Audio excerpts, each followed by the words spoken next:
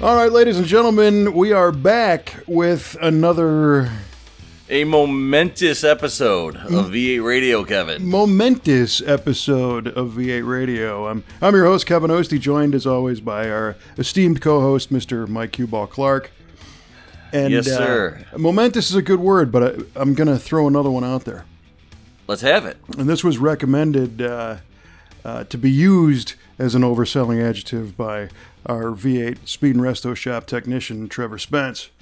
And I actually invented this word, but it seems appropriate. It's an enterthusing episode. An enterthusing episode. I like it. Yeah. All right. Well played, sir. Well played. I came out into the shop the other day, and I was apparently visually upbeat in some manner. And Trevor was asking what was going on, and I said I was enterthused. All right. I was combination very nice. Entertained and enthusiastic, and he said, that's got to be your word. So, all right. There you go. Well, that is our word. It's in the books. Yeah, there you go. So, we have a lot to cover, as usual, on this episode. But before we do, we typically start these off with some form of automotive trivia. In which we discuss the question at the head of the show, and then we reveal the always riveting answer at the end of the show. So, do you happen to have any automotive trivia laying around that you dragged out for this one? I do have an automotive trivia that I've dragged out for this one, sir. Right on. All right, here we go. As you know, and we will talk about this, we just got back from the SEMA show. Correct. The momentous SEMA show. And I heard a little piece of information over there, and I thought it was interesting, and I wanted to throw it out there. And I'm sure you probably know, but for the three other people that don't, we're gonna throw this down on them. All right. A lot of people know that the first SEMA show was in the basement of Dodger Stadium. I think it was 67. Yep. Something like that. How many exhibitors were there at the first SEMA show? This is a great question because, and I think I know where you're going with this question.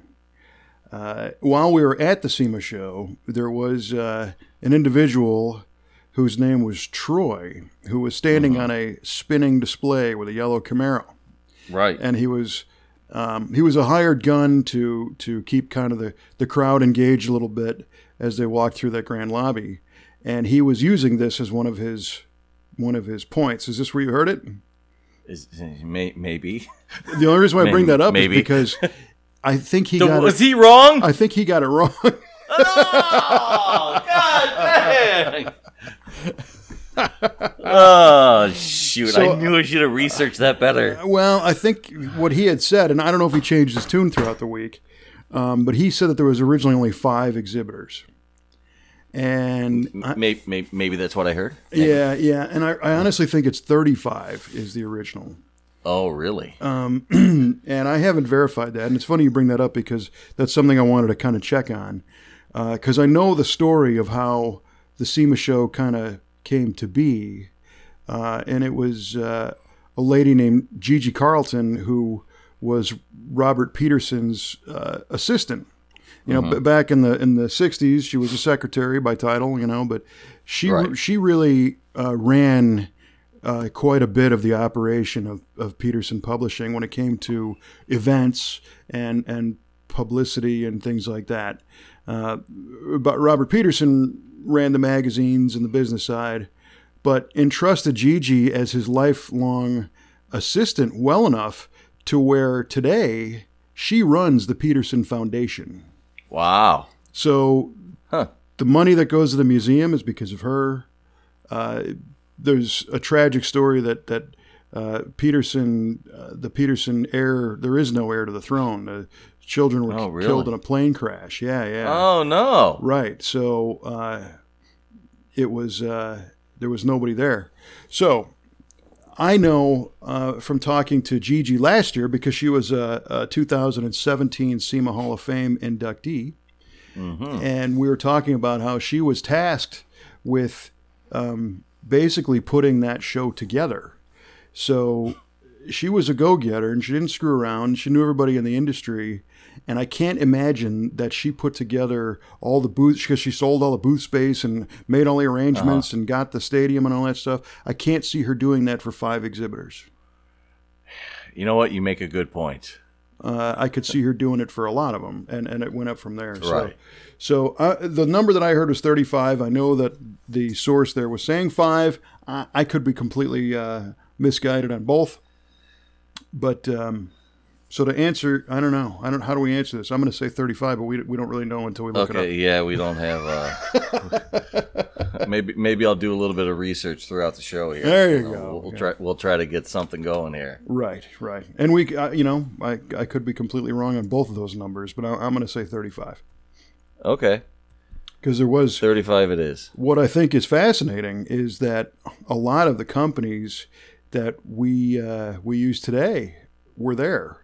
So really, Edelbrock and some that aren't really in business any longer, Schiefer clutches and stuff like that. But Ed Iskandarian cams, Iski cams, he was there, and there's a long list of companies that are still in business that were at SEMA show number 1.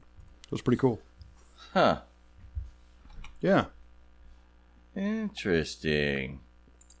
As he looks it up. I'm looking it up right now, man. But he ain't going to tell me because it's the end of the show. That's what we got to do. That's exactly. All right, well, I'm going to Sorry, everyone, you got to wait. I'm going to throw you a softball.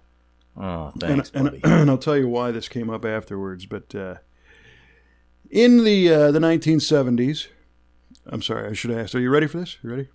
I'm ready. Okay. I'm ready, Freddie. Let's do it. You're doing your thing. It's all good. But I don't want you to later on to go, I wasn't paying attention, so I answered it correctly. In the 1970s, as you know, the Chrysler Corporation hired a spokesperson by the name of Ricardo Montalban. Oh, dear Lord. To expound the virtues of the Chrysler line of products. And he often talked about a characteristic of the leather in these Chrysler products. Are you serious? I am serious. I said it's a softball. It is. So it's a 2-part question. What was the kind of leather that Ricardo used to talk about? And the second part of the question is, and what was it? Oh, in what car was it? No. What was special about the type of leather that... Oh, what? Okay. Well, part number 1, it was in the Chrysler Cordoba with the rich Corinthian leather. Very nice, yes. What was special about it? Oh, man. That I'm not sure of.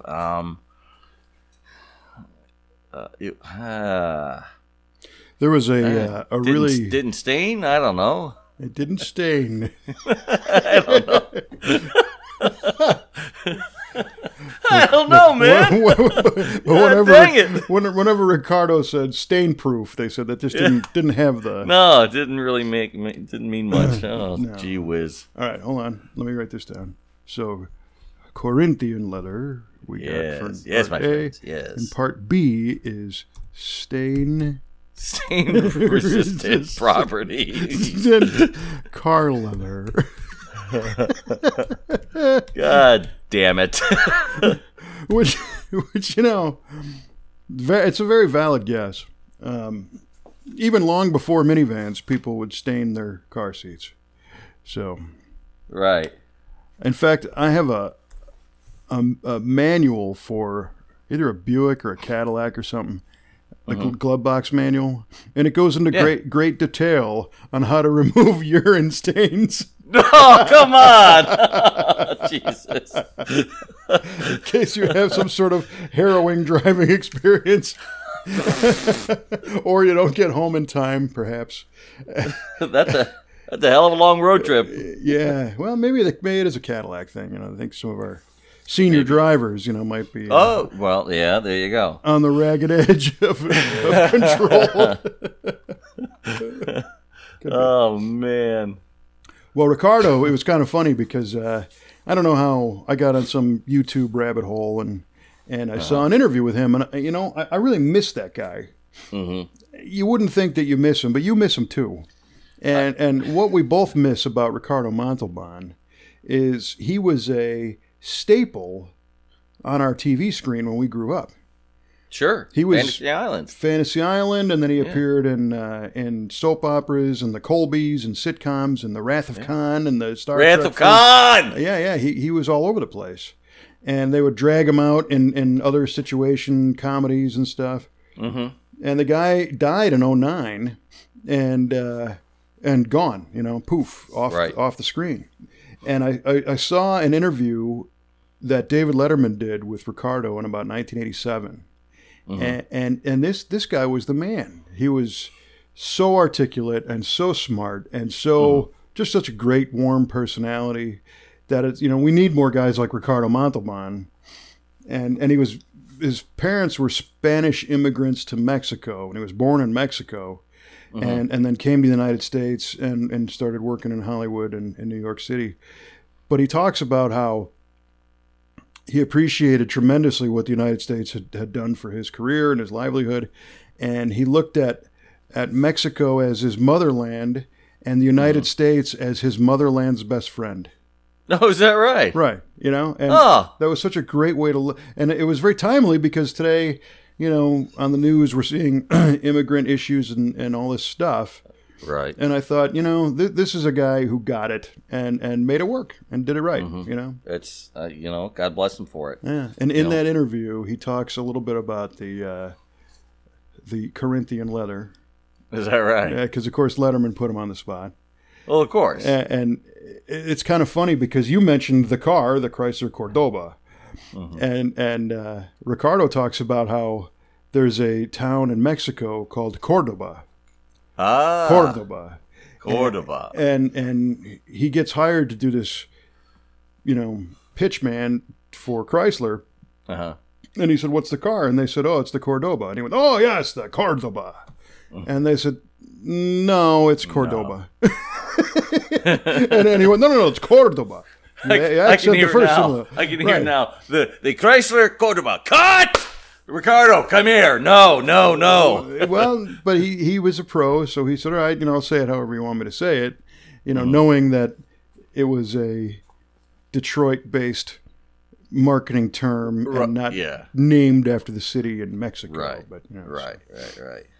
So I thought, the Corinthian letter would be a good two-part trivia question. So I appreciate that. I appreciate the first part. The second part, I'm lost with.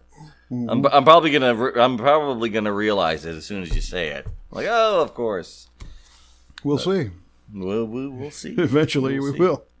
Yeah, and I do have my correct answer. Oh, right on. But we'll find out at the end of the show. Yes, we will. Fair enough. We'll see who was right and who wasn't right. We'll see. I guess we'll find out. Yeah. All right, so the big thing, there's two things I want to touch on. One is just happened, and the other one's about to happen. So the just happened was the SEMA show, and what's going to happen is the MCACN show. And I don't want to forget about talking about MCACN. And if we have any of our listener who gets bored and tunes out, I don't want them to miss the MCACN part. So there's not only the trivia as a hook. The MCACN thing's MCACN's a bigger hook. Yeah. So, but you, my friend, have survived your very first SEMA show. Oh, man. I'll tell you what, man. What an experience that was. So, I guess the big question is, was it even in any way close to what you were expecting? Nope. Not even close. The sheer scale of that place, the 3 different buildings, the annexes outside. I only got to spend 2 days there, and I barely scratched the surface of everything there is to see there or everything there is to experience there. 4 days even is not enough. No. To really drink it in. I mean, you got to go and go and go to really, I think, experience what SEMA is really all about. And the people I met that you introduced me to, and just the whole vibe of the place was just so great. Everybody was cool. Everyone was happy. All the exhibitors were cool. All the stuff they had out was phenomenal. I got to tell you, it just blew my mind. Just blew it up. Yep. Well, good. It's an unbelievable experience, and I've been doing this a long time, and I've never seen the whole show, and I've resolved myself to understanding I never will see the whole thing, because there's seminars going on and education things and displays and press events and all that at the same time, so you can't see it all. Right. And what you really need to do if you're on 2 feet pounding the show is try to do as much recon ahead of time. And now that you've been through it and kind of understand, the next time you go, you're able to look at the SEMA app and the magazine and the website in advance and say, all right, well, these are some things I'm trying to accomplish here. And I think there's several levels of that, because there are the displays with the manufacturers and the retailers and the new products, and also the cars that are on display, which you can set out to make contact with. But the other half, at least, is things that you cannot anticipate. Totally. Oh, yeah. I mean, God, where do I begin? Man, there's chance meetings of people that you don't know today, but however you meet them, you bump into them in the hallway or somebody introduces you, whatever. And that could take a turn that changes the whole direction of your show. Yeah. Well, I still have my chip hand. Right. Yeah, right on. It was pretty cool. I got to meet Chip Foose and shake his hand, and this is my chip hand from now on. There, you still haven't washed it. No. Yeah, I see Chip's getting a beard there a little bit. Yeah. Yeah. Well, and that was pretty cool, too, the way that went down. It was. Because so my schedule was, I was not able to actually go into the show until after 4 generally during the week, because I had a commitment to be working at that SEMA Central stage, which was killer. But at the same time, it was nice to be able to go in the show. So you and I and Kelly, right? Yeah. Were hanging around, checking some things out, and the show's supposed to close at 5. But if you linger, sometimes you can hang out a little bit longer. Mm-hmm. And was that the day we were at the Ring Brothers display? Yes, it was. Yeah. So, and that's a funny experience too, because Ring Brothers built a Blazer, and we went out trying to see some of the cars, towards the end of the day. Right. And we ended up spending about a half an hour at the Ring display and didn't even talk to the Ring Brothers. Really? Right. Yeah. Talking with everybody else around there. Right. Talking with the car owners, the people who own that beautiful K5 Blazer for forever. They were cool, and the wives. I mean, they were just awesome. Yeah. So I think Jim Ring was talking to the actual car owners for a little while, and Mike was talking to a couple guys that he just met from Wisconsin that they bonded, and you and I were talking with Dan Kahn, who's on the SEMA board. Right. And also owns Con Media, and just chatting about stuff. And then, Mike Ring's wife was there. And next thing you know, we're all just having a conversation like we've all known each other forever. And when it came time to finally move on and leave, that's when we saw your buddy. Yep. My new best friend. Well, how random was it that Chip is just walking up he's just trying to go wherever he's going. Right. Probably trying to get to his room to change and go out and do whatever. But it was a heck of a chance meeting, and I didn't have to wait in line for 3 hours to shake his hand and say hello. Yeah. So this was pretty cool. This was really cool. It was cool. And what was your impression of meeting Mr. Foose? Seemed like a cool, down to earth guy. Yeah, totally unpretentious, not arrogant, Really cool guy. Yep. A genuine cool guy. Yep, totally. And that's how he is. And it doesn't matter if you're, sometimes, he's like you're saying before, he's in an autograph signing session or something. There's no opportunity to just BS and hang out. Right. But walking the aisle of the show on the way to the door, you had a good 3, 4, 5 minutes. And he was just telling us a story of finishing up that 57 and right. Working with the guys, and it's just like any other car guy, Thrashing, doing that last minute SEMA thrash, getting it out the door, getting it ready for the reveal. Yeah, well, that was crazy. 4 days before we bumped into him, that car was no front end, no doors, no top, no interior, and then to be a showstopper, within a week. Yeah, it looked like it was found in a bad neighborhood, all stripped, for Pete's sake. Yeah, right. All it was missing was the milk crates. Yeah, no doubt. So, in case I don't get a chance to say it later on, I know I said it privately to you guys, but I just want to say publicly, thank you from the bottom of my heart for taking me, for including me in on this. This was a real car guy dream come true. Honest to God, I mean, this was like car nirvana. Well, and I'm thank you for that. I'm so glad you're able to attend, because you're the kind of guy who would appreciate that. Yeah. And I do. Oh yeah, I know. And I'll appreciate it even more next year. There you Get go. it? Hopefully, they moved it back a little bit, so you don't have to worry so much about Halloween with the family, right? Because that's always a sticking point. But there are people who go to this event, and I think they, whatever their experience level is in the industry, or their involvement, I should say, doesn't give them the opportunity to take in as much.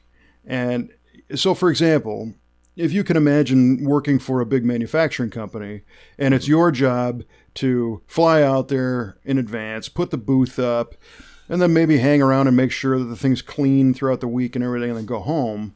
And if you're not really a car enthusiast, you might just be there as a logistics person, or somebody who works in their warehouse or something.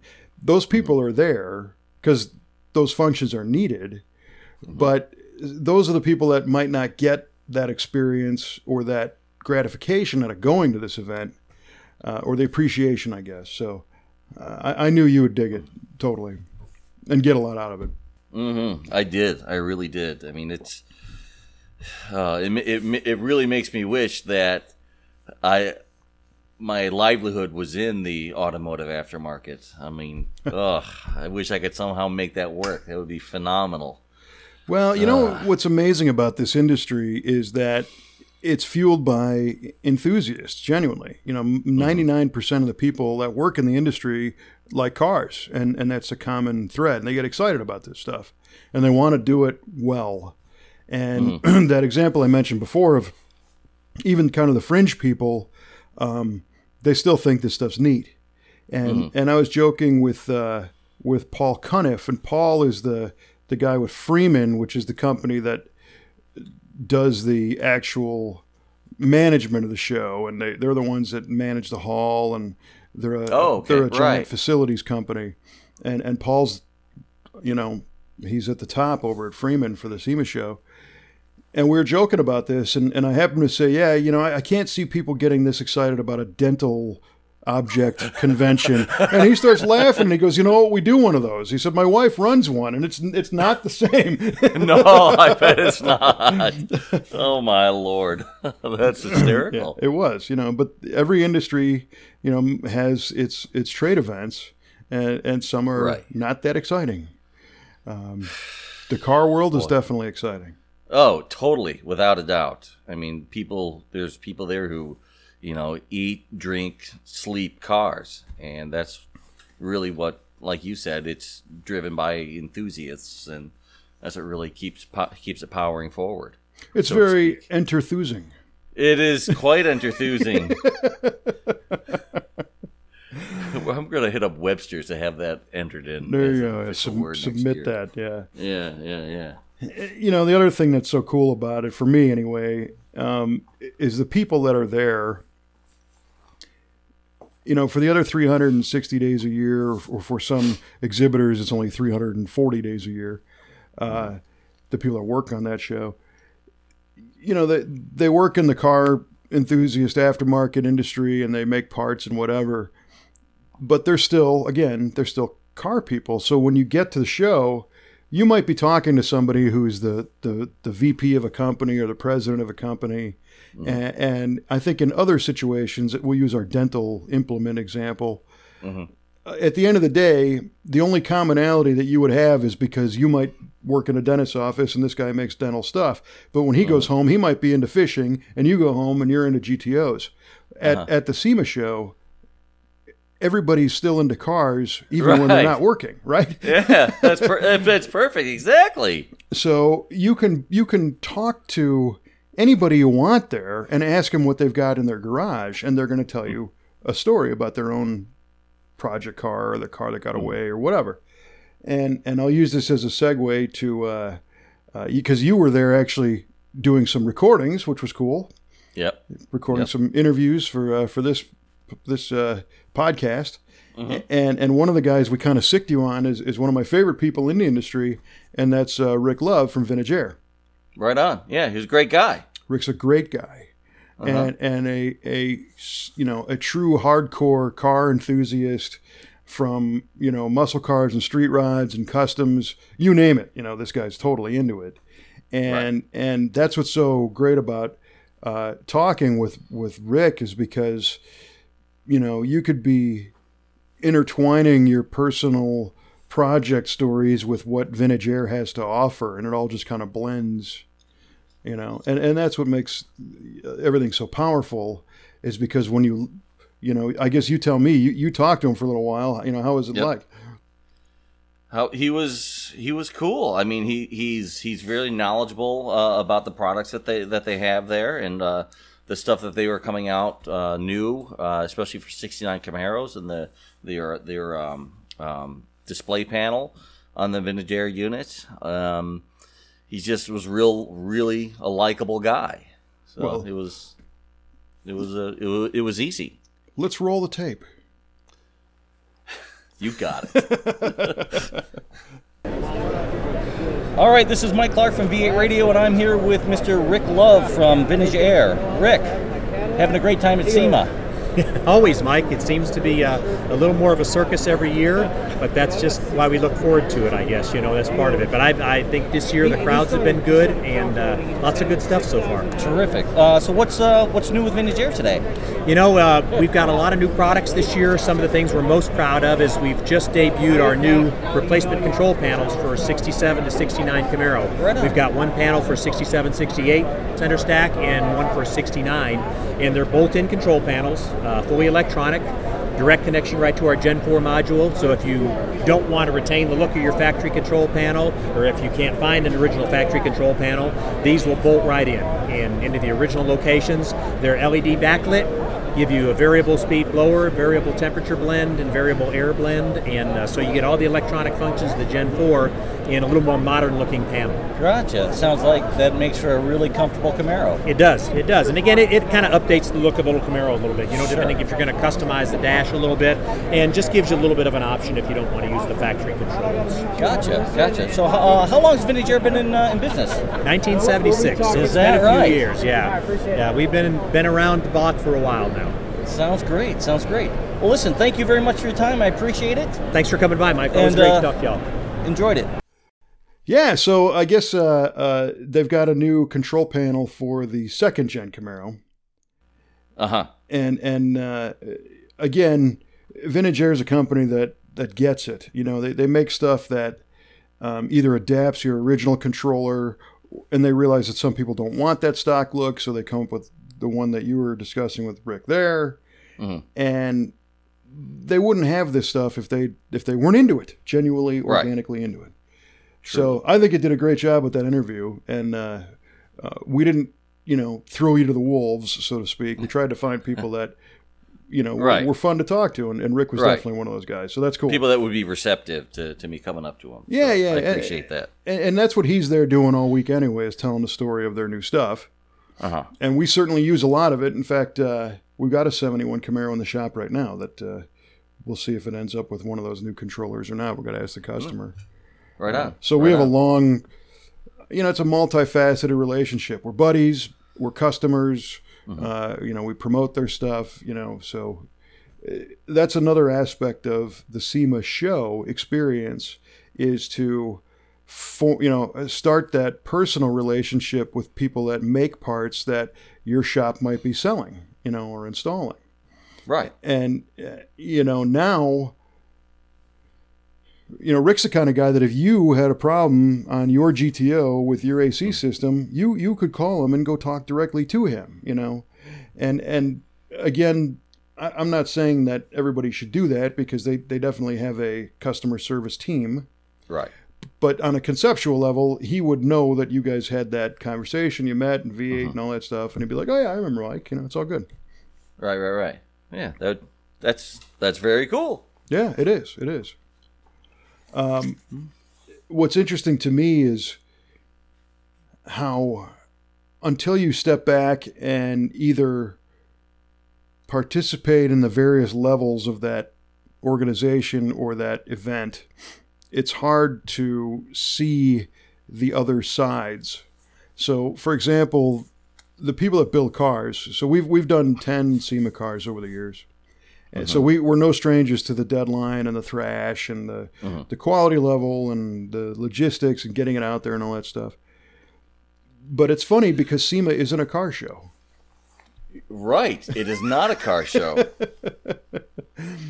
So cars are definitely part of it, and the SEMA is a business trade show. I mean, that's what it's for, is for connecting buyers and sellers of stuff and designers and engineers and marketers. And they showcase their products on cars that are built. But every once in a while, I'll see a conversation online or talk to somebody who doesn't have that experience of talking with manufacturers or retailers or whatever, and they might be a builder, and they say, you know what, I don't know if there's any value in doing SEMA because we thrash like crazy to build this car, and then what happens? People check it out and whatever. And what they're missing is, again, building the car is a small component of what that show is. And it's not like a good guys event where you build the car, show your car off, and chances are there's going to be 20 people there that want you to build one. Right. So what you get out of it is purely what you put into it, from networking, talking to people, reaching out, getting involved in the organization. Because the SEMA organization, the way I look at it is, in many ways, it's like an industry safety net, because SEMA exists so that shops like mine can be more successful. Yeah, that makes perfect sense. Yeah, well, SEMA exists so that guys like you can enjoy your car on more levels, because there's more successful companies to buy parts from. Right. Because they are opposing legislation that's trying to take and limit your hobby and limit your car usage. There are so many things that organization does that are not glamorous, like that show, that you benefit from every day, and you might not even be aware. Yeah, that I get it. Yeah, it's pretty awesome that they're out there fighting for the end user, and as well as the industry itself, which go hand in hand to keep this industry thriving and alive and strong and growing.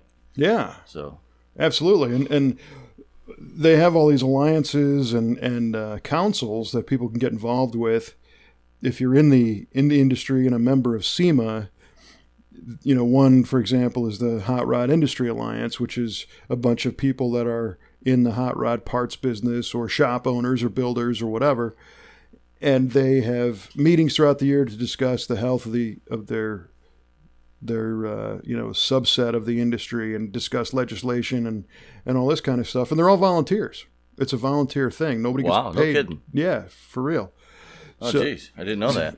And what's neat is that you might be in a room with your number one competitor, both on the same council, but everybody takes their company hat off when they walk in the door, and they all understand that they're doing this because if the industry is stronger and better, they're all going to do better. Yeah, right. You have a bigger thing to worry about, a common goal, as it were. Yeah, totally. To see that you both succeed.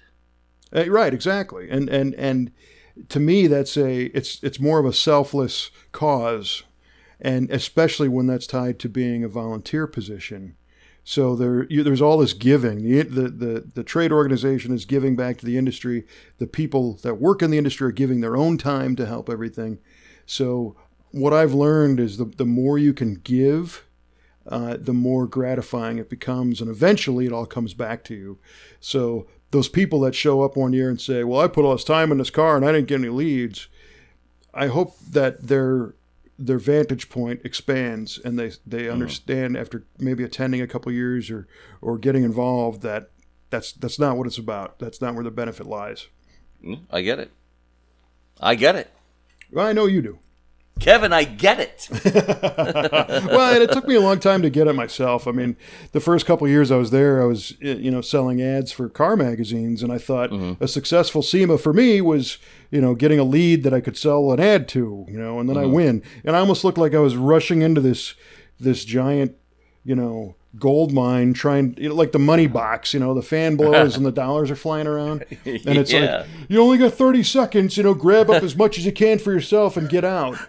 And now I realize no, there's so much more to be gained, by talking to people and listening, and it's certainly also about making those business connections and right, especially for the buyers and sellers and designers and manufacturers of parts. But it really is it's a higher level thing, and it's very admirable. It's really cool. Like you said, it's neat that it happens because it's ridiculous. It's awesome. So from a parts standpoint, anything really jump out at you that you wanted to investigate further or check out while you're there? Well, I like looking at aluminum heads all the time. I'd love to get a set of those. So that's definitely a goal.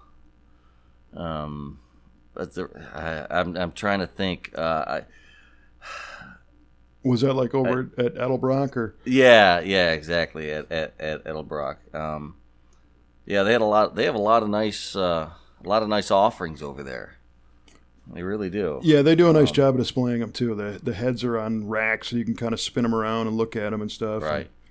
And, that's good stuff. What was your favorite car there at SEMA? That's a great question because I didn't have a whole lot of time to spend looking at cars. I was lucky enough to get close to some that we featured in that SEMA reveal. Right. I really did dig that Kindig Corvette. I also I got up close and personal for very short periods of time with most of the cars at the SEMA Cruise, which was insane. So they take, it's not all of them, but almost every car and truck in the show and lead them out the front door and drive them around to the backside of the campus there, where many of them would go into the SEMA Ignited and others get loaded onto trucks and go home. So a guy named Joe Sebregandio, who I used to work with back at the magazines and the TV shows, he's been the host of the SEMA Cruise for many years and was gracious enough to bring me on as kind of the co-host. And he and I tag teamed that cruise, and it was so much fun. It was probably the most straight up fun that I've had at that event in a long time, because it's the end of the show. The show's actually over. Now it's right. Everybody's cutting loose. Joe is a great guy. He's way laid back. He's pretty sarcastic. He likes to have a good time. So the mood is pretty loose. And we started off by doing helping the on-camera crews with the Battle of the Builders TV episode, which is going to be on Velocity in January or February. Oh, right on. Because they crown the Battle of the Builders at the SEMA Ignited event after the show. Oh, I gotcha. All the Ignited cars, or the Battle of the Builder cars, were there. And the hosts of that show are, you remember AJ from Overhauling. Yeah. Adrienne Janik. She's a co-host. And Tanner Faust. And I don't know if you know Tanner. Tanner's a rally car driver. Drifter. Yeah, I know the name. I don't know him personally, though. Tanner is a super cool guy. And I interviewed him in 2009 for the Optima Challenge event. We did that DVD for them a long time ago for Optima. And he was one of the participants back then, and now he's hosting stuff, and just a great guy. He's in a film coming out, as a matter of fact. They're making a theatrical version, finally, of the 1966 Le Mans victory, where Ford came in 1-2-3 and beat Ferrari at Le Mans in '66, and he's in that film. So no way. Yeah. So while they were doing their TV stand-ups in between, we had the opportunity to interview those people and get the crowd wound up and everything. So that was really cool to see him and AJ again. And that's very cool. Yeah, but the cars came by for 20, 30 seconds at a time, because it's basically a parade of everything that came out. And, ironically, I saw a couple of Buicks that I liked. Oh, really?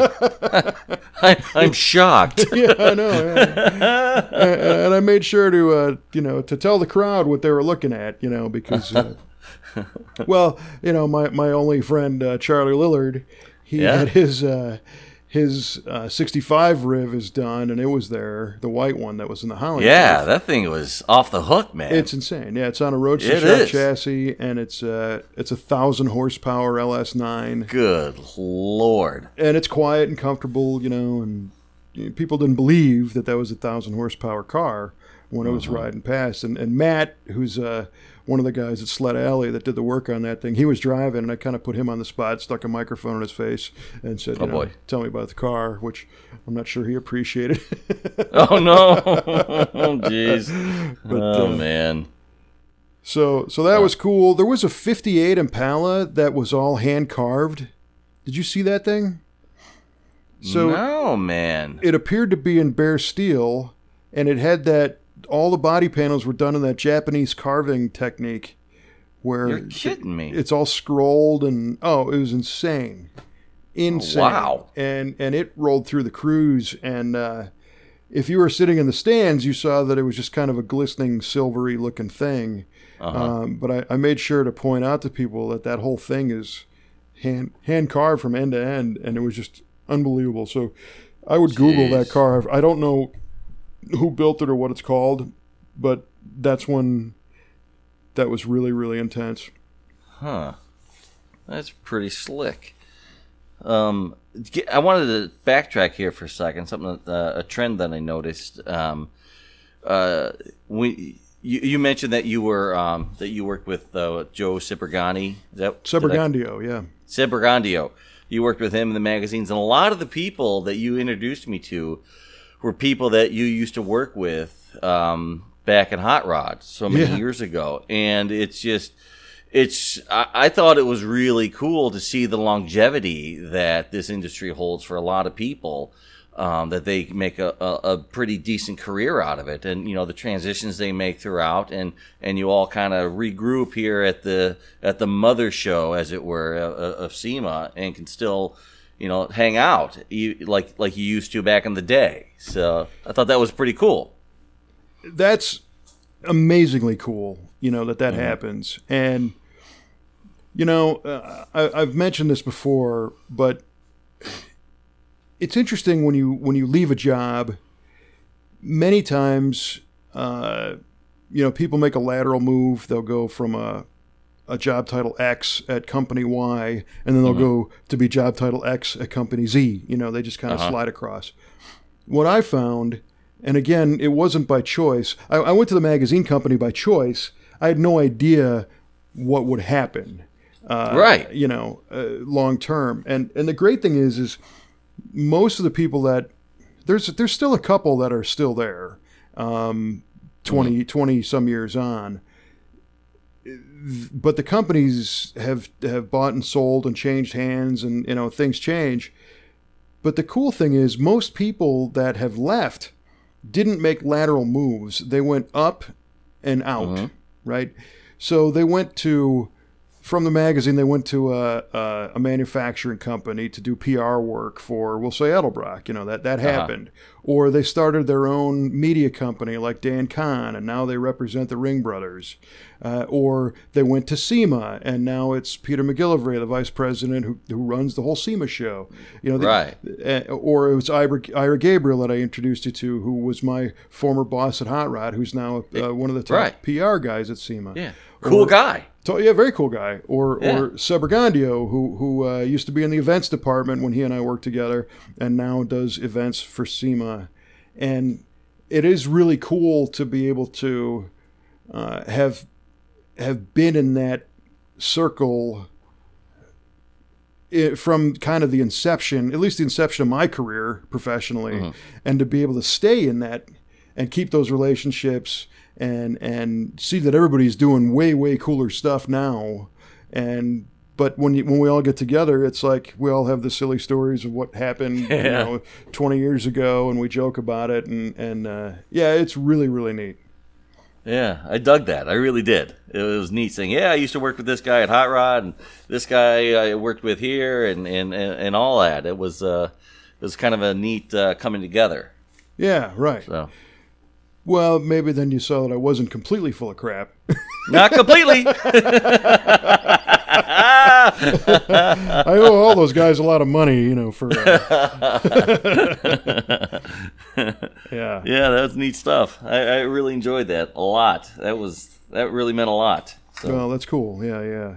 Well, and I thought it was great. Ira, in particular, was convinced that you were in the industry somehow. Yeah, he thought I was a guy. That I was an industry guy. And he's like, no, man. You're like, dummy. You tell him yes. No, yeah. Well, he just kept saying, no, I know you from somewhere, right? You've been there, and it was funny. It was cool. I mean, because you're contextual. You walk the walk and know the stuff. So why not? Of course. I've been a car guy my whole life, and right. I was a dealer. I worked at a dealer as a mechanic, like an apprentice mechanic, when I was in high school, and always did all my own stuff on my cars and all that stuff. So.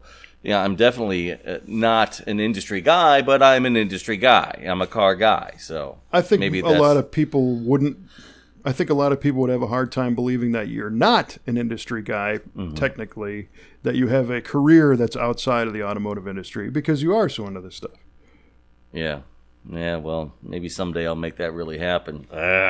Well, I'm not saying it would be good or bad. You certainly have a good thing going, so you got that. The classic example of that is Nick Scavo, who is genuinely an appliance repairman. That's right. Oh, I forgot about Nick. Yeah, exactly. Everybody thought he's pro racer and shop owner or whatnot, and now he fixes washers and dryers. Does well at it. Second generation, I guess, is the company's been around since 1956, and he's keeping it going. So shoot, I need to call him. My dishwasher's busted. Holy cow! Yeah, you do. There you go. Oh, my goodness. There is all these higher level connections that happen at that show, and it's good for the soul. It's a neat. I don't want to use the modern definition of a safe place, because today you hear about these people that can't handle reality, so they need to retreat to a safe place. No, this is somewhere where it's cool to be a car guy, and it's fun to go fast and talk about cars and ideas, and it's neat when there's no crazy idea at the SEMA show. And what I mean by that is, there's nothing that you can't say to somebody where they're going to go, oh, that's ridiculous, go home. They're going to go, yeah, right. Man, that's awesome. You need to do that. Well, case in point, you had on stage the winner of the, what was it? The Who sponsored that engine award? Oh yeah. So it was JE Pistons with their Motor Masters Award. Right. A guy builds a 904 cubic inch double overhead cam Hemi engine. Yeah. For Pete's sake. Who does that? Oh, totally. Yeah. And he was that's Gentleman Jim. He was a Top Fuel funny car racer. He drove the Hearst Hemi under glass for many years. Mm-hmm. The wheel standing car and all that stuff. Yep. And he just thought it'd be a great idea to advance the technology of the Top Fuel Hemi, and his first direction was to make it overhead valve, or overhead cam. So it's a dual overhead cam Hemi. And then he realized, if we move the stroke around a little bit and space the bores out, we can get this to be over 900 cubic inches. Yeah. So, and wouldn't you know it, he did. And it was running in a 32 Ford of all things. So yeah, my gosh. Right. That would be crazy if you were down at your local Cars and Coffee. Right? You're right. It would be. Everybody would say you're nuts, But this guy did it. And here it is. Yeah. It took him a long time, okay, but right, a very, very cool story and a great example. I'll never forget. I think it was my first SEMA show in '97 or so, and I went to the banquet on Thursday night. And the SEMA banquet it's an awards banquet for the people, basically. So throughout the week they have different types of banquets, but as far as like the SEMA Person of the Year and some of the personal awards, those happen on Thursday night. And they usually have some pretty good entertainment. And this particular year was Jimmy Vaughn, Stevie Ray Vaughan's brother, the blues guy. Yeah. And I wanted to see the band, and I ended up sitting at a table with Fred Cantor. And Fred Cantor owns Cantor Auto Products. So you've seen that page in the back of the magazine. Yes, I have. Any magazine. For the two companies he owns, one is PST, Performance Suspension Technology, with the polygraphite bushings. That's him. And then the other one is Cantor Auto Products, which is like bearings for your Hudson and Packards and all this, all the way on up to whatever. And it was just luck of the draw. I ended up sitting next to this guy. And I don't know if you remember or knew of it, but around that time period, Chrysler did a concept car called the Atlantic, which was a modern take on an old Bugatti Atlantique. And it's a beautiful, beautiful car. And for some reason, because it's the SEMA show and you can talk big ideas and everybody's game, I was BSing with Fred Cantor about the Chrysler Atlantic concept car. And he said, I drove that car. And I said, really? You're kidding me. And he was at the time the Walter P. Chrysler Museum, and got a chance to drive that thing around in the Chrysler campus. And I said, this is incredible. I said, for me, I'm not the biggest street rod guy, but a neoclassic like that, I would kill to own one. Yeah. And he said, well, we should build one. We might be able to get molds off the one that they built. But what would you think for power? And I said, well, it's the original was a straight 8, right? So at the time you could buy a Dodge Neon. I said, how cool would it be to take two Neon 4-cylinders, put them end to end, and have a dual overhead cam straight 8? Oh yeah.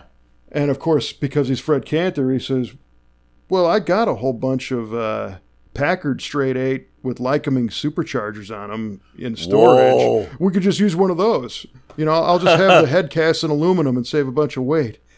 Oh my God. So we came up with this whole build, like a couple of kids, just kind of love it, throwing crap against the wall. And Jimmy Vaughn played and yada, yada, yada. Well, about 3 weeks later, I get a box in the mail, and it's a plastic 1/24th scale Chrysler Atlantic concept car that Fred Cantor had sent me. Oh my gosh! Which is still sitting on a display cabinet at my house today. So how great is that? Yeah, and I call those SEMA moments. They're just these things that you cannot predict, but if you put yourself out there, this stuff happens. No doubt, man. Oh, man, what a great story. Yeah, it was cool. And to me, this year, my big SEMA moment was seeing Gene Winfield roll up on his scooter.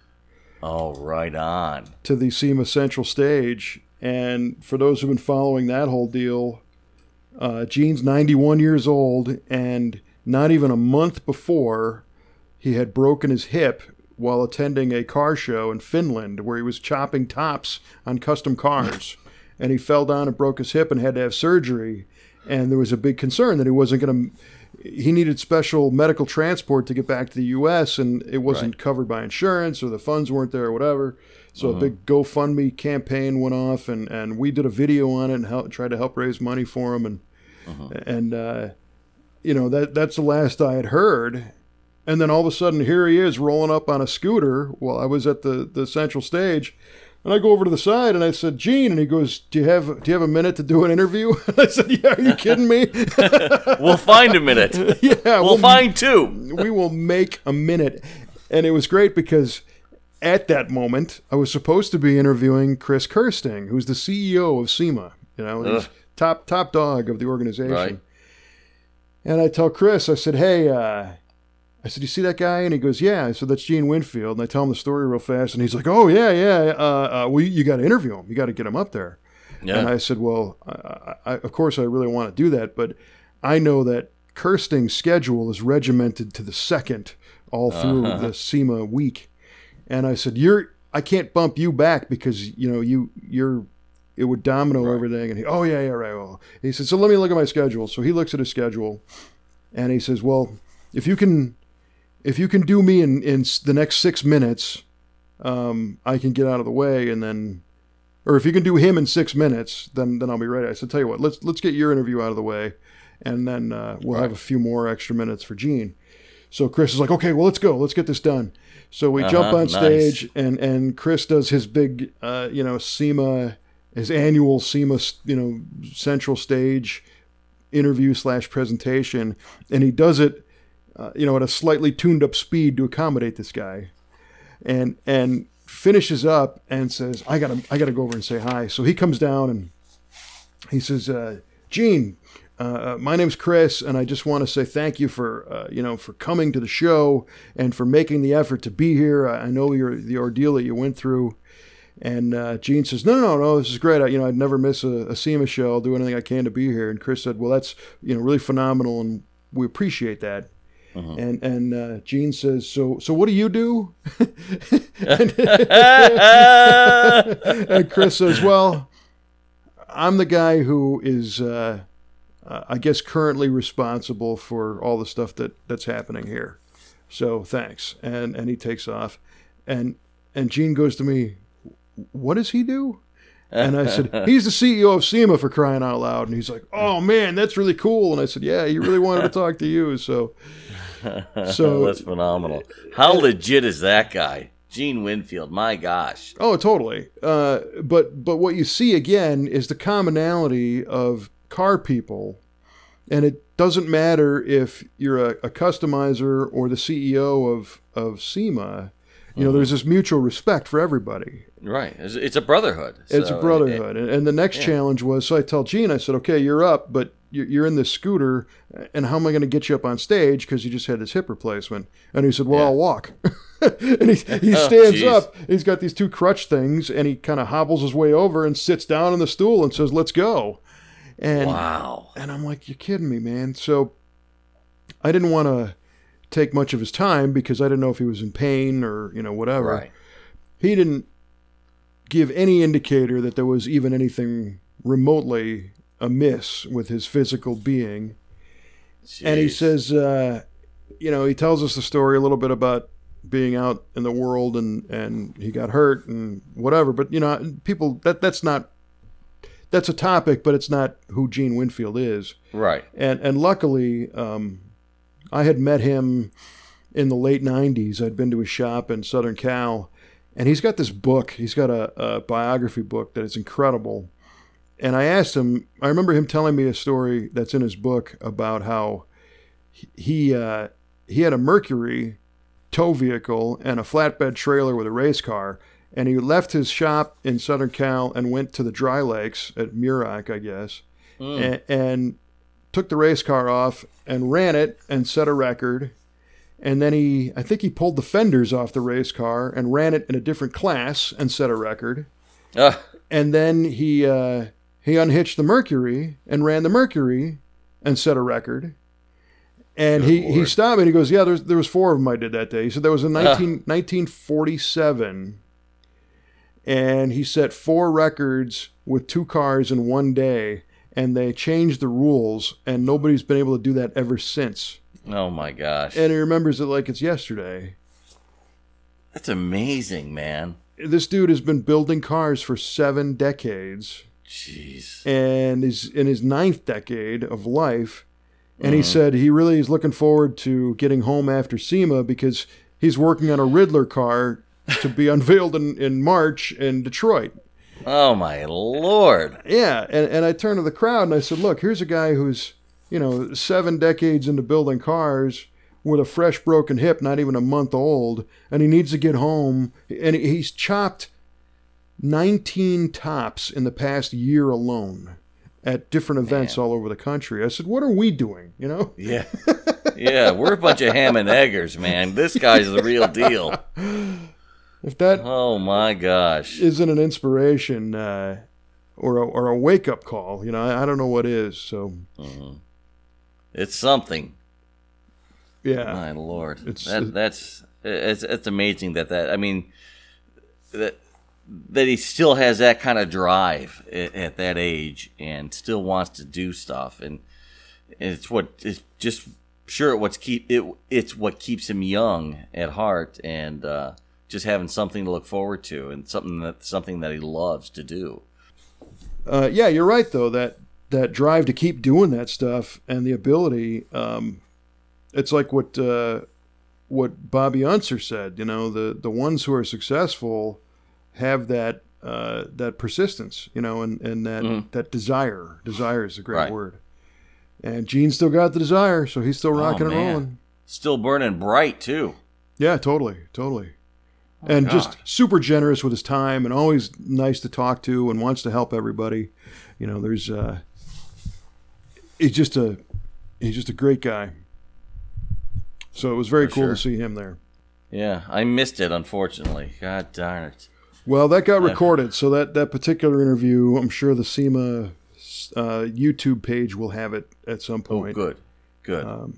If I see it, that's one that I wanted to ask the guys that are doing the post-production if they'd mind letting out early.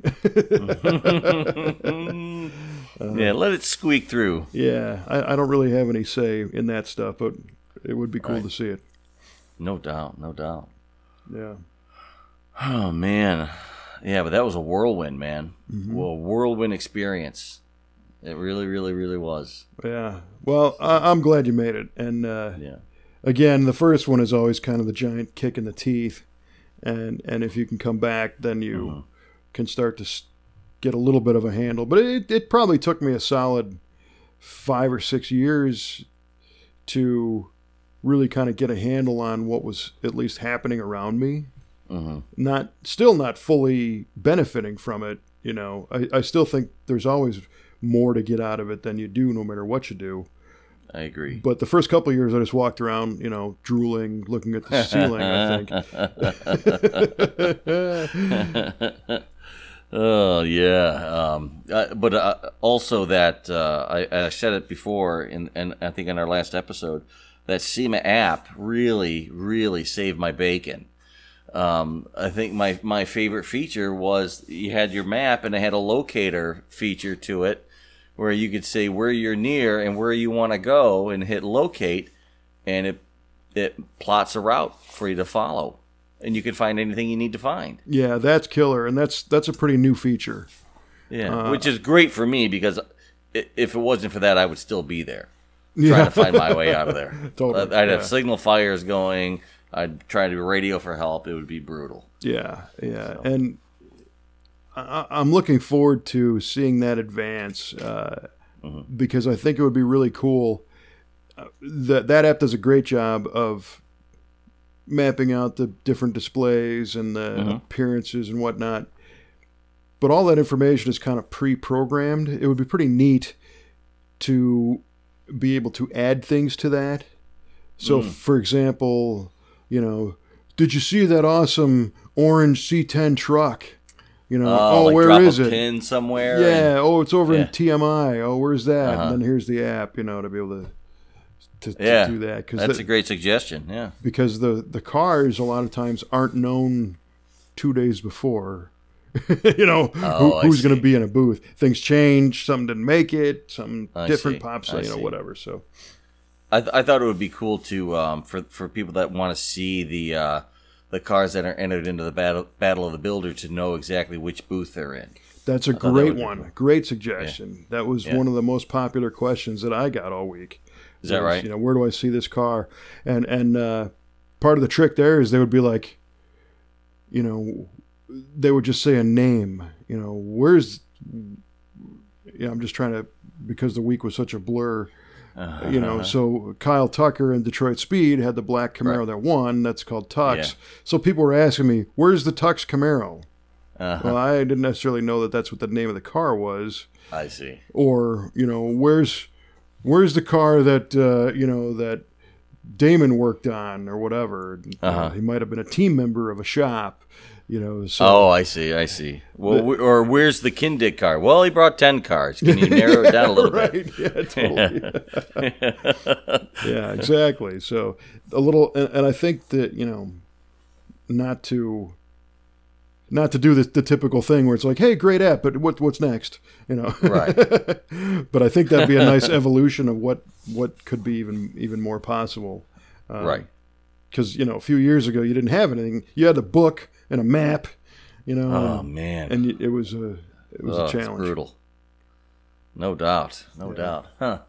Yeah, but that thing was money, because when I was going around getting interviews, I knew where I was. I knew where I had to go. I'm like, oh, I'll go here. Otherwise, I would spend forever trying to find a particular booth that I needed to get to. So yeah, and I think you got 8 interviews.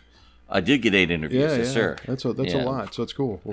Yeah. Maybe in a few future episodes we'll meter those out. Yeah, dig it. Yeah, we don't want to push it all out right away. Well, if I would stop flapping my gums, you'd have time for it. Nonsense, my friend, nonsense. So was it fun approaching those guys and getting those interviews, or? It was, well, like I said before, doing that is a little out of my wheelhouse.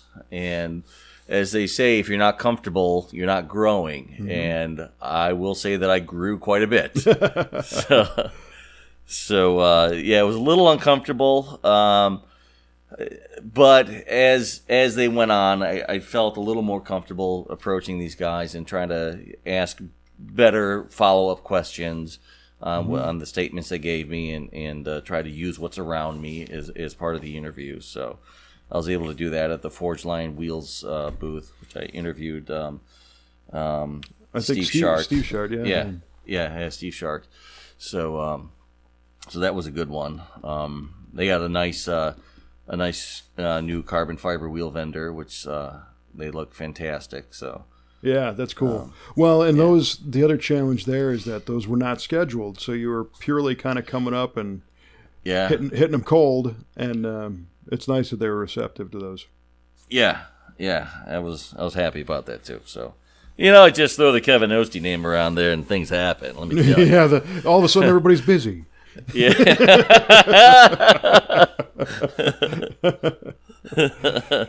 No, I will say this. I did go to the MagnaFlow booth to talk to Richard Waittis, and there was a room there, and he was behind closed doors, and there was some guy that was in front, and I said, "Hey, is Richard available?" And they're like, "Do you have an appointment?" I'm like, "Well, no, but Kevin Ostie from VATV sent me down here to talk to him and to see if he had a few minutes for an interview." I was like, "All right, hang on a second." He goes back. 2 minutes later, Richard Waittis comes out. "Hey, how you doing?" I'm like, "Right on." Yeah, nice. Kevin really has clout.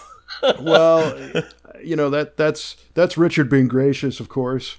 but at the same time, he's a very busy guy.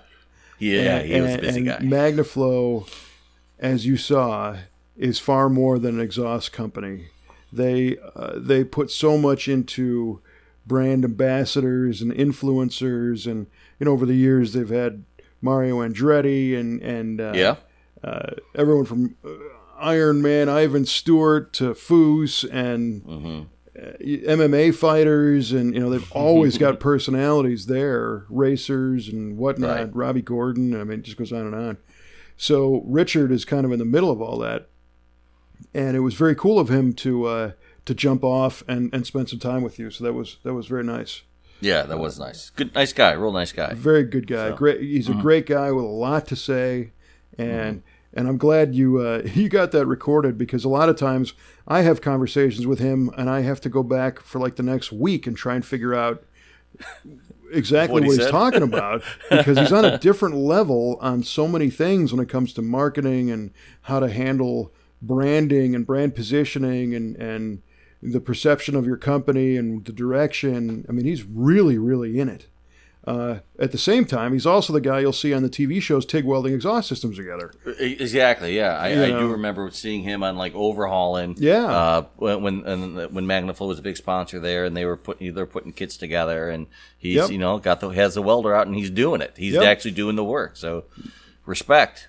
Totally, yeah. He's still doing that for Bodie Stroud and a lot of these builders, Foose, and I met him when he was running the tech center at MagnaFlow, where they were looking at new cars and digitizing the factory exhaust and kind of reverse engineering their performance stuff. And he was running the dyno and doing those machines. And now he's way at the top. He's doing that for the whole organization. So I'm bummed that I didn't get a chance to see him myself, but I'm glad you got a chance to talk to him, because he's... Yeah, thank you. Appreciate it. Yeah, he's got a lot to offer. Yeah, I'm going to do more of that at MCACN show as well. Try to get some more, quote, man on the street interviews. Right on. Some of the people out there, so... Speaking of which... Speaking of MCACN, hell of a segue, Michael. Yeah, great job. Yeah, I did want to just throw a plug out, because as we're recording this, it's Monday of what I am calling...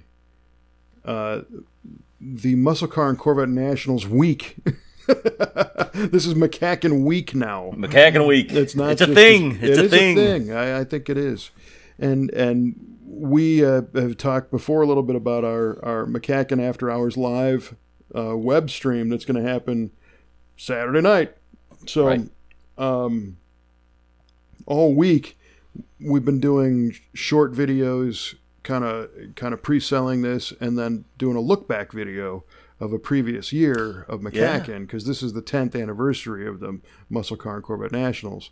So, and we've been shooting video there forever. I think we only missed one of the MCACN shows. Is that right?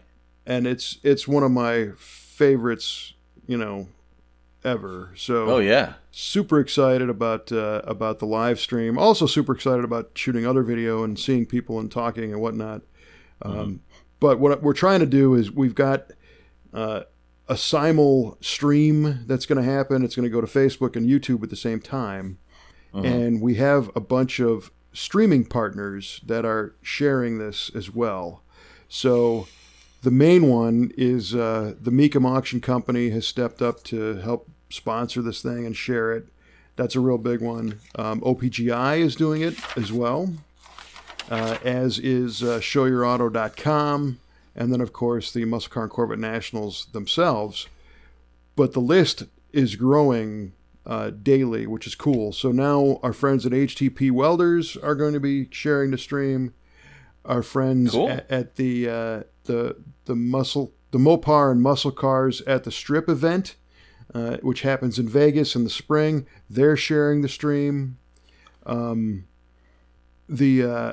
Muscle Car Place, which you've heard Robert Kitty's podcast in the past, he's going to share the stream. So with those and a few others that are under our umbrella, Muscle Car of the Week, VATV, whatnot, our social footprint right now is at 1.78 million possible sets of eyeballs on Saturday night, which is super cool. That's super cool. Yeah. So, and I think we're going to add a few more by the end of the week. Oh, Rocket Racing's another big one. They're going to be nice sharing it as well. So, hopefully, we'll hit the 2.5 million potential audience footprint size. And there are people that have checked in from as far away as South Africa and Australia that are jazzed to watch it. And ticket. Yeah, we've got about 30 cars lined up. No way. It's huge. Yeah, I don't know that we're going to hit them all, and I know for certain that others are going to try and jump on. We're also going to be talking with a couple of the artists from the show. Of course, Bob Ashton, the organizer, and some other sponsor people as well that are also part of the show. In fact, tomorrow's look back video is an interview with John Cramen from MCACN. And Cramen does the on-air commentary for MCACN. And this one goes back to 2015 when MCACN brought 16 cars to the MCACN show. I remember that. Yeah, and they were all going to be sold at the Kissimmee auction, so they brought them out to the public. So interestingly, MCACN has an auction in Vegas the same weekend as MCACN in Chicago. So a lot of their guys aren't going to be there, right? So I'm trying to find a cool way to integrate MCACN into our coverage, for helping us out. And I think what we're going to end up doing is doing some recap of Saturday's action live on our show. Oh, nice. We'll look up some of the top sellers. Hopefully they'll be able to get that data together fast enough, because the MCACN auction ends, I'm going to say 6 or 7 o'clock in Vegas, and then we go live at 8 o'clock in Chicago. Ooh. It's about 2 hours difference. 3 hours probably with the time zone change.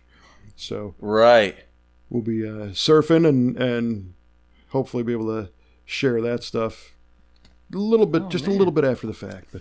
Okay, all right. Well, that'll be fun putting that together. Yeah, well, and you've got a big part of it. It'll be fun not screwing that up, putting it out, people.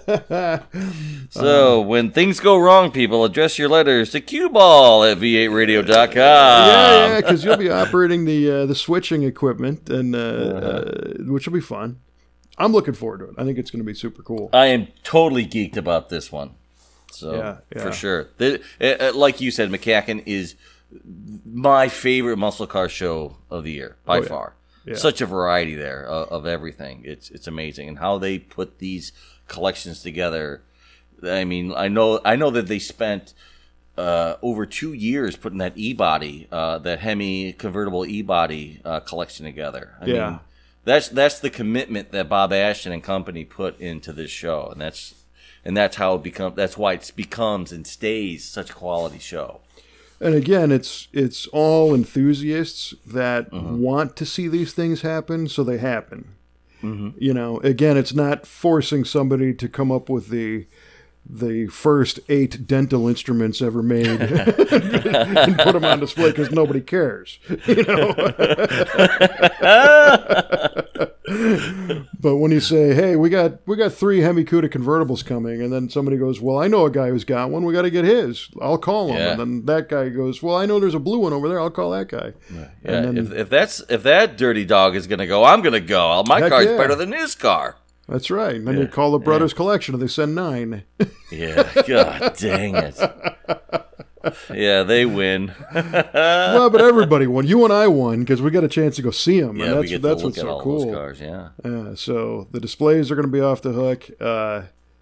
It's a great time, and the other fun thing now is, so this year you're going along for the ride even more, having done SEMA and then that one. Yeah. And then, of course, the PRI show coming up right after that. So I really dig that. I'm not a winter guy. I grew up in Chicago. I know the snow. I know how to drive in it. I know all about it. I moved to Southern California when I was 25, and I had 350 days of sunshine. God. And then I moved back to the Midwest. Thanks, honey. And I love where I live, and I love the shop, and it's only the weather that is the problem. And I'll tell you, the sunshine we get from SEMA and MCACN and PRI really helps make the end of the year something special, because for me, it's certainly not the clouds, the snow. No kidding. I agree with you 1,000% on that. Yeah. So, all right. Well, cool. We got our MCACN plug in. Mm-hmm. So I think I know I've rambled on enough. I'm still battling a bit of a cold from post SEMA craziness. Post SEMA wipeout. Yeah, totally. So let's hit our trivia questions here. All right. Well, I asked you how many exhibitors were at the first SEMA, and you were right. I did hear Troy say that. I'm like, I don't think Kevin was listening. I'm going to use that as my trivia question. We have to understand. Little did I know. I heard that every hour and a half. For oh, 4 damn days it! Really? Gosh darn it! Well, the original answer was 5, which is not correct. You said 35. Which is also not correct. Good. The correct answer, according to our friends at Wikipedia, is 98 exhibitors at the first SEMA, and with over 3,000 people. Well, I'll tell you what. Up. GG Carlton doesn't mess around. GG. That's cool. Well, good. I'm happy to lose that one. Yeah, me too. I lost that one too. I had the wrong answer. It was your question. It's a double loss on one question. Yeah, how nice. Oh, gee whiz. All right. Well, on how your bad? side, How bad am I that I lose my own question? I mean, honest to God. You're an innovator, is what I will say to you. I know. I'm the worst. I'm the worst. Okay, well, the flip side was our buddy Ricardo Montalban was hawking Chryslers for many years, talking about the two-part question. One, what was the name of the leather in the car, which you easily got as Corinthian leather. Right. Mm-hmm. But B, what was special about Corinthian leather? And your guess was that it was stain resistant. You get the urine stain out. You just pee right on the front seat, doesn't even touch it. It's Europhobic.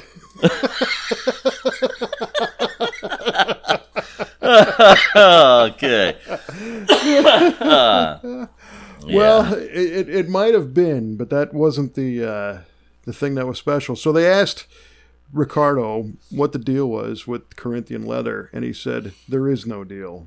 There is no deal. It was a name that Chrysler's ad agency made up just to add some significance to it. Add some quote-unquote class to the product. Well, that's it, and he said he described it accurately as saying it was a trade name. So it was just a trade name for leather. So.